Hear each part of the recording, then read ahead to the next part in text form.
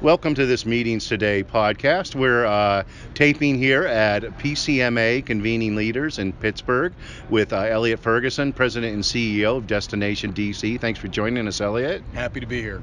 And we'll talk about DC, but right now, and hopefully by the time a lot of people are listening to this may not even be an issue. But the government shutdown is happening right now as we're speaking, and of course people associate that with Washington D.C. because that's where the capital is and where the federal government is based.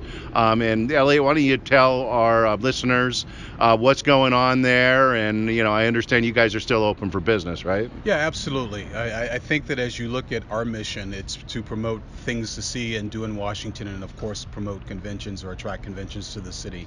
So there's a huge opportunity for us to really focus on the museums that are in the city that are not part of the Smithsonian family. We're happy to have the 19 museums and the zoo that are part of the Smithsonian.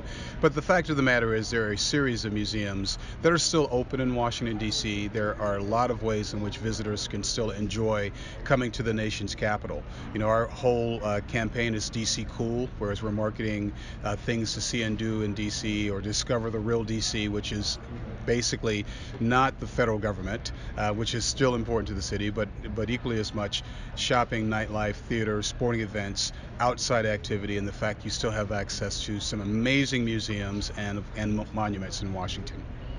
Excellent. And then outside of all this government business, which everyone's grappling with, what's new in DC right now as far as for meeting planners and in the hospitality industry? Yeah, absolutely. We're always excited to hear from planners the fact that there's so many amazing locations for them to do off-site venues. So in addition to the important infrastructure, be it a larger convention using the convention center, and the fact that our convention center is focusing on continuously improving itself, the technological advances within the building for those large meetings.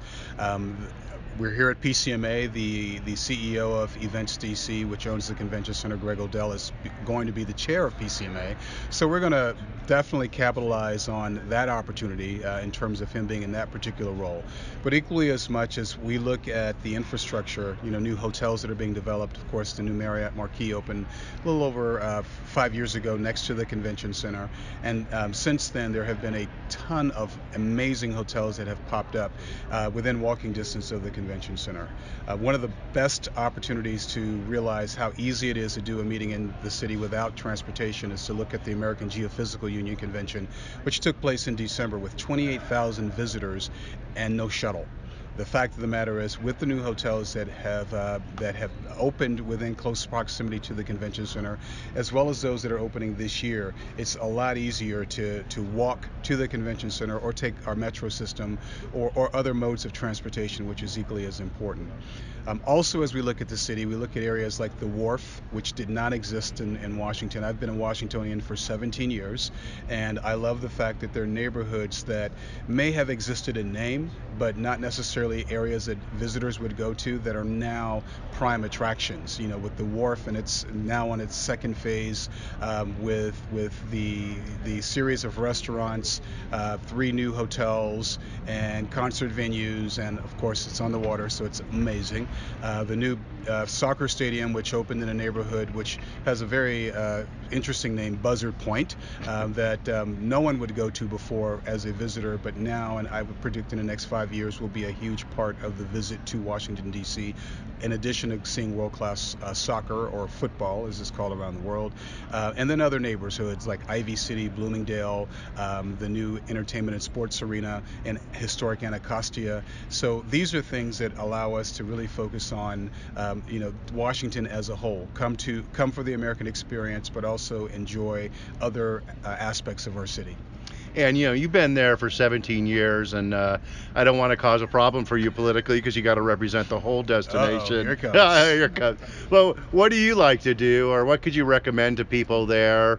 Play like a good place to eat, and Where do you go out and just have fun or see interesting things when you're on your own, just as a tourist in city? Well, the safe answer is I do it all. Yeah, But the reality is everything is neighborhood to neighborhood. I Yeah. live in Washington. I live on Capitol Hill.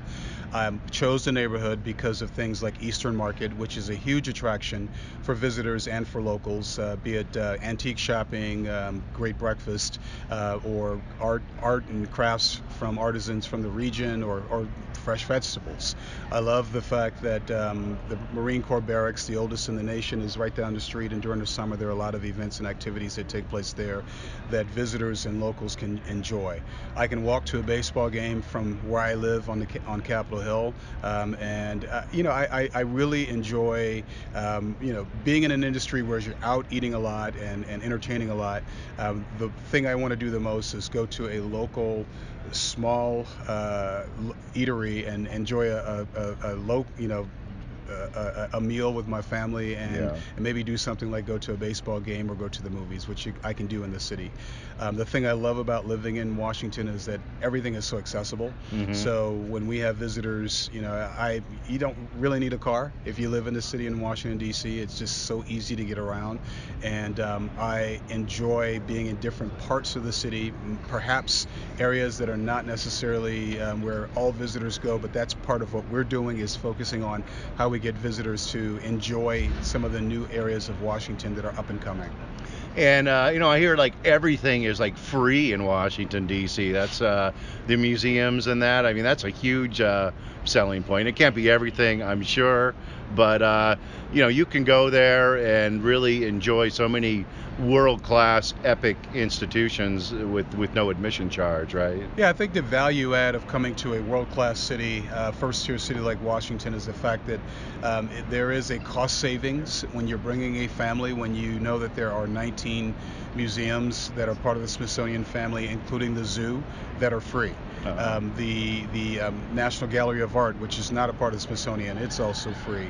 The Holocaust Museum is free. So, and then above and beyond that, you've got some world-class museums that have opened in the last few months, such as the Museum of the Bible, the National Law Enforcement Museum, which just opened not long ago. The Spy Museum, which has been in D.C. for about 15 years, is moving to its new home, and it'll double in size, and it's amazing in Southwest Washington, D.C. So these are things that resonate with visitors when you're looking at coming to a city like Washington, not needing a car, being able to get around very easy, and then going to so many free things. Imagine, your revenue stream is freed up to perhaps eat at a nicer restaurant or do some shopping or things of that nature that perhaps you can't do when you go to other cities, because you have to pay for all those things.